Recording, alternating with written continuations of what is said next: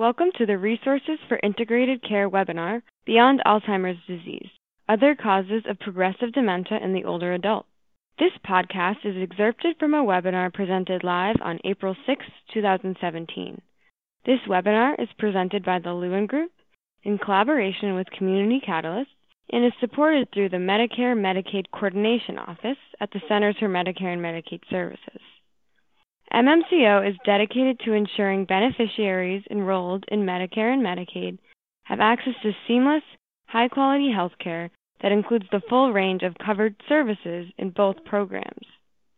To support providers in their effort to deliver more integrated, coordinated care, MMCO is developing technical assistance and actionable tools based on successful innovations and care models. To learn more about current efforts and resources, please visit our website or follow us on Twitter for more details.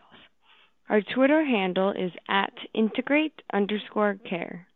In this podcast, Jerry Hall, clinical nurse specialist at Banner Alzheimer's Institute, discusses preventing and managing non-cognitive behaviors in dementia.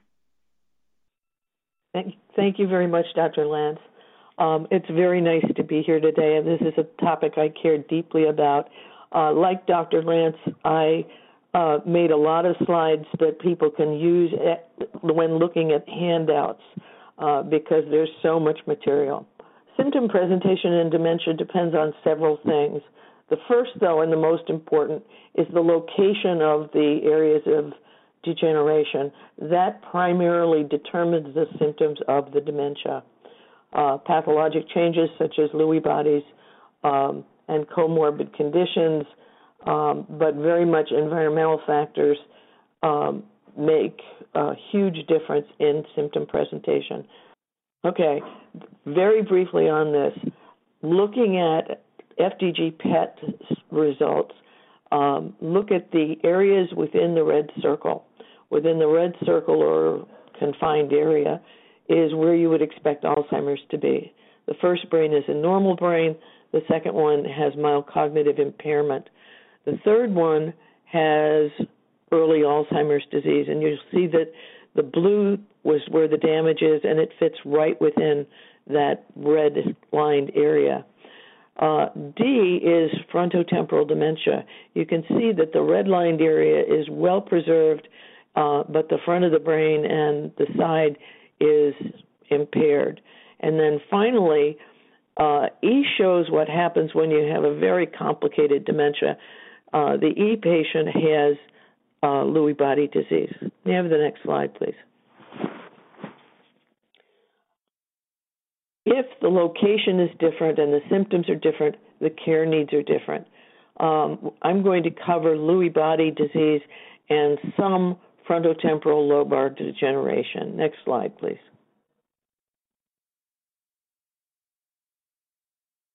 Next slide, please.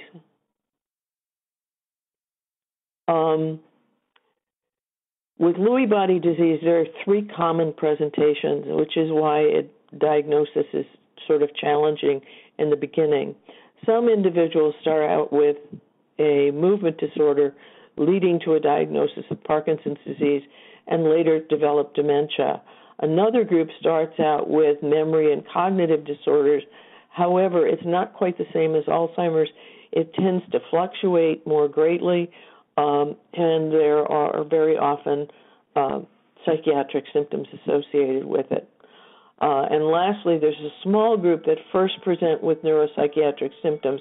The most common are hallucinations, and it's visual hallucinations, but it can be olfactory or auditory hallucinations also.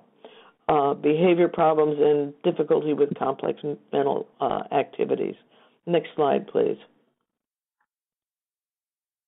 Some of the common symptoms, the first is the one that's very often present up to 2 years prior to a person developing Lewy body disease, and that's a REM sleep disorder.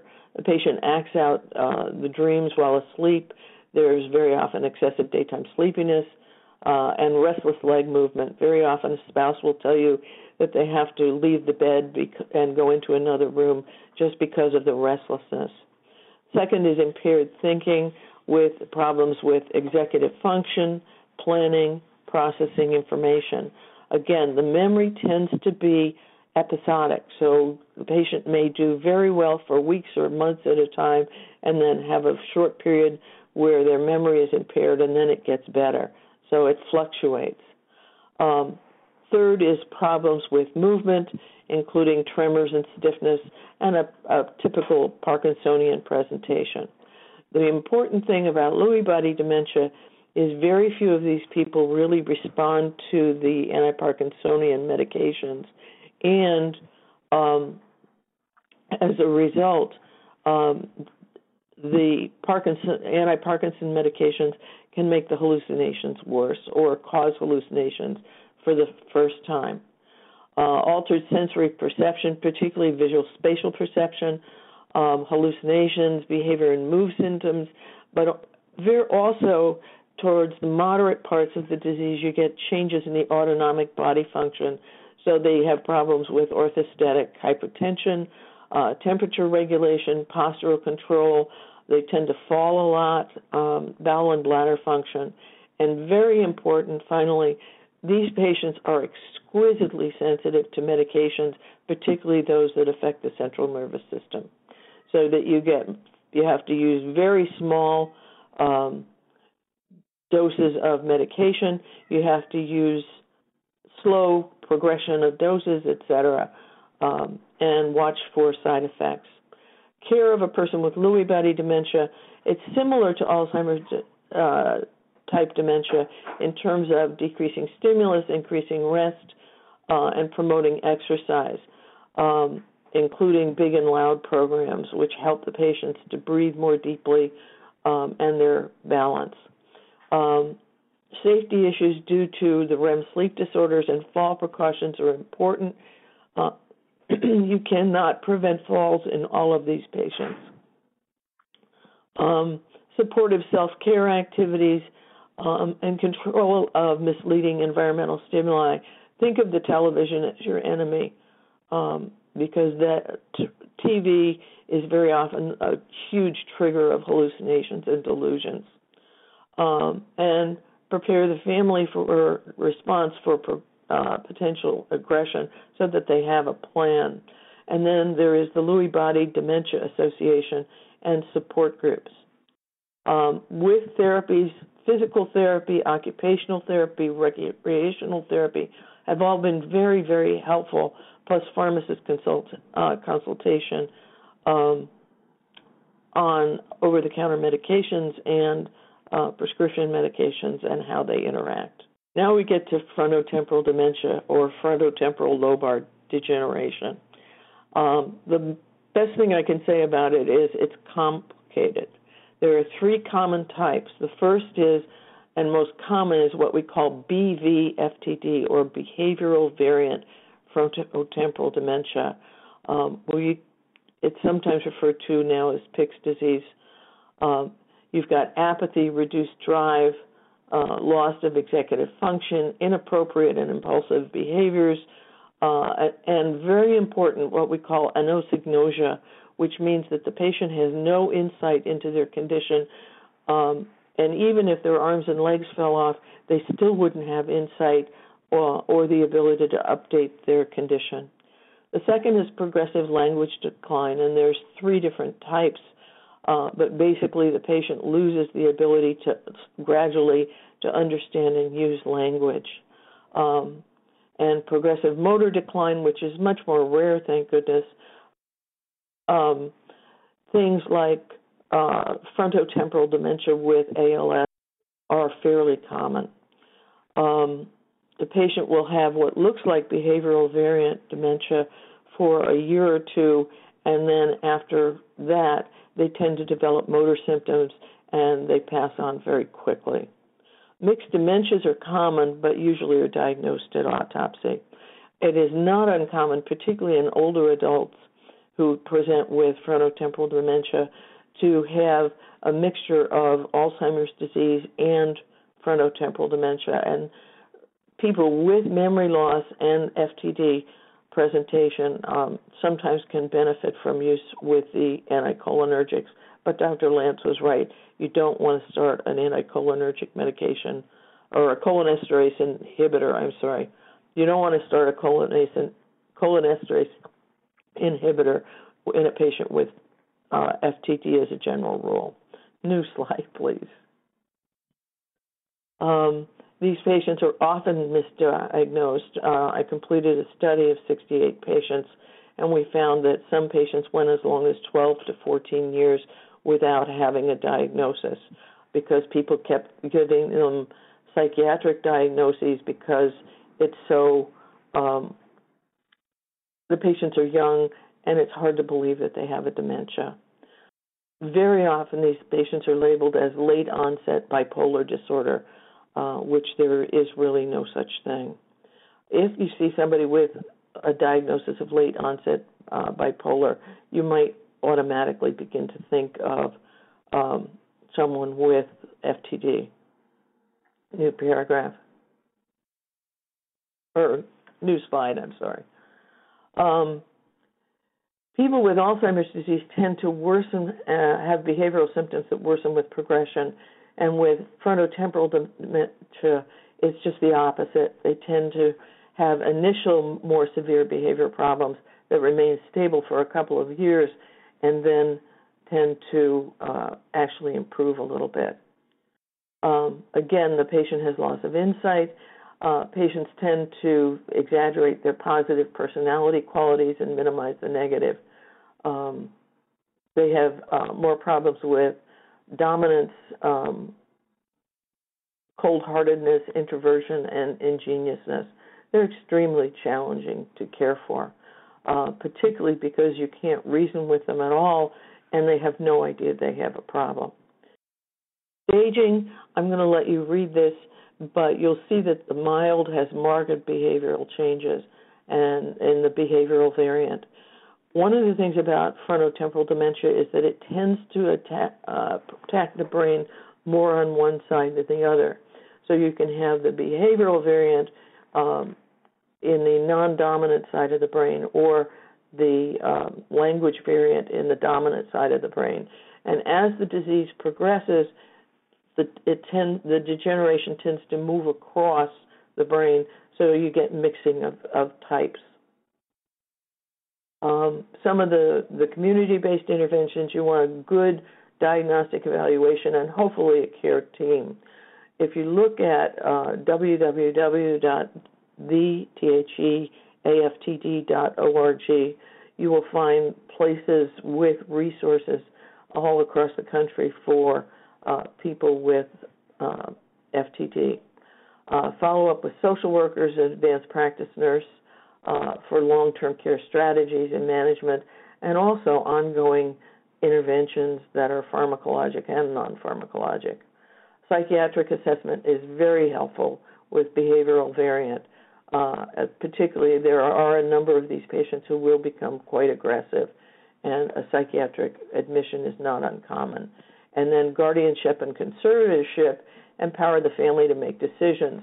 The problem is that when applying for an involuntary guardianship, this patient looks normal, they feel normal, they'll tell everybody they're normal, and when you send them for a neuropsych evaluation or any type of neurologic evaluations, they can pass the mental status test because mental status tests rely heavily on memory for their scores, and this patient has an intact memory.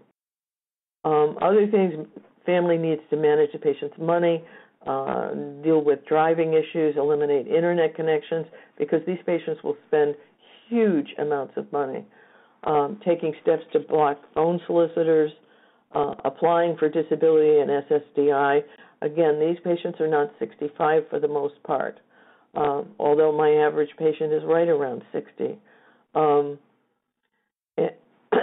But they don't automatically qualify for Medicare and pensions, etc. And then explore using companion services for activities, because very often the spouse or partner is still working, and in many cases these patients still have young children at home, which is a whole set of problems unto itself. We use with these patients a palliative care approach. The average patient lives about 5 to 10 years with FTD, and so we're not going to use things like Lipitor and things that are going to hopefully work in about 10 years. We minimize the medications to only the essential. We try and get families into support groups, and there is one on Facebook for people who have no access to support groups in their area. Medic alert bracelet and tiles for tracking systems. Many of these patients become very hypermotoric, and what they tend to do is wander in their car, on their bikes, and then wander on foot. And so that can be a problem. We avoid activities that trigger obsessions. Obsessions are a very interesting part of FTD in that, they are normal for the disease, and if you discuss it with a patient, why are you playing the piano one song for 18 hours a day, what they'll tell you is it helps manage their stress. So in Alzheimer's disease, what you might do is try and distract the patient. What you're going to do, if you can, with the frontotemporal dementia, is you're going to try and use those obsessions to keep the patient busy and engaged. And violence precautions. Many of these patients have violent episodes, and you have to get weapons out of the house. You're not going to tell the patient about it. Have a caregiver escape plan, and we insist that caregivers wear life alerts so that if they are trapped in a room or hiding in the basement or whatever, to keep away from the patient, they need some way to summon help immediately. So a life alert really works well, and there are any number of ones on the market right now. New slide, please. Again, repetitive behaviors serve a valuable function. They reduce mood or stress and help the patient remain calm and control the mood. Most common are motor activities with this.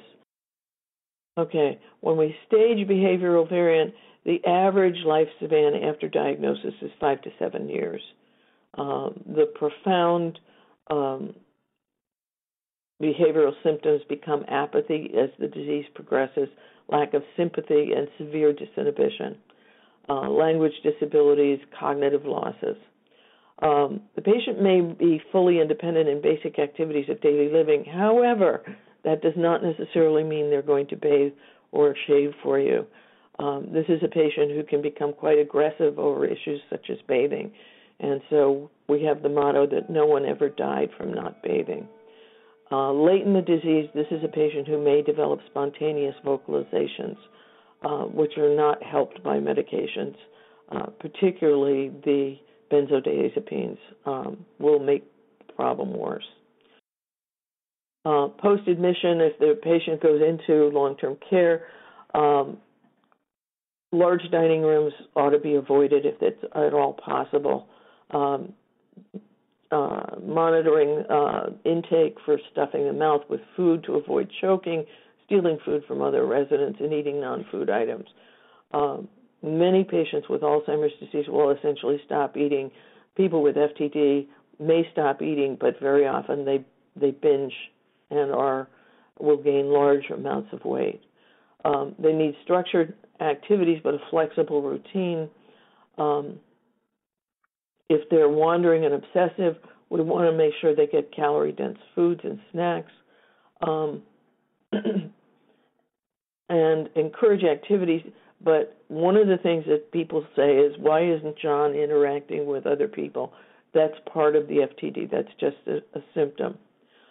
Focus on brief physical activities such as exercising, walking, dancing, and there is some research showing that painting can be very appropriate for these patients.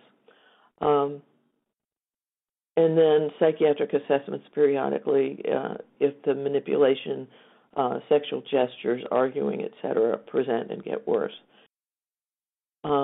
Post-admission staff education is very important, particularly with the family. The family's been dealing with this. They sort of know what to do.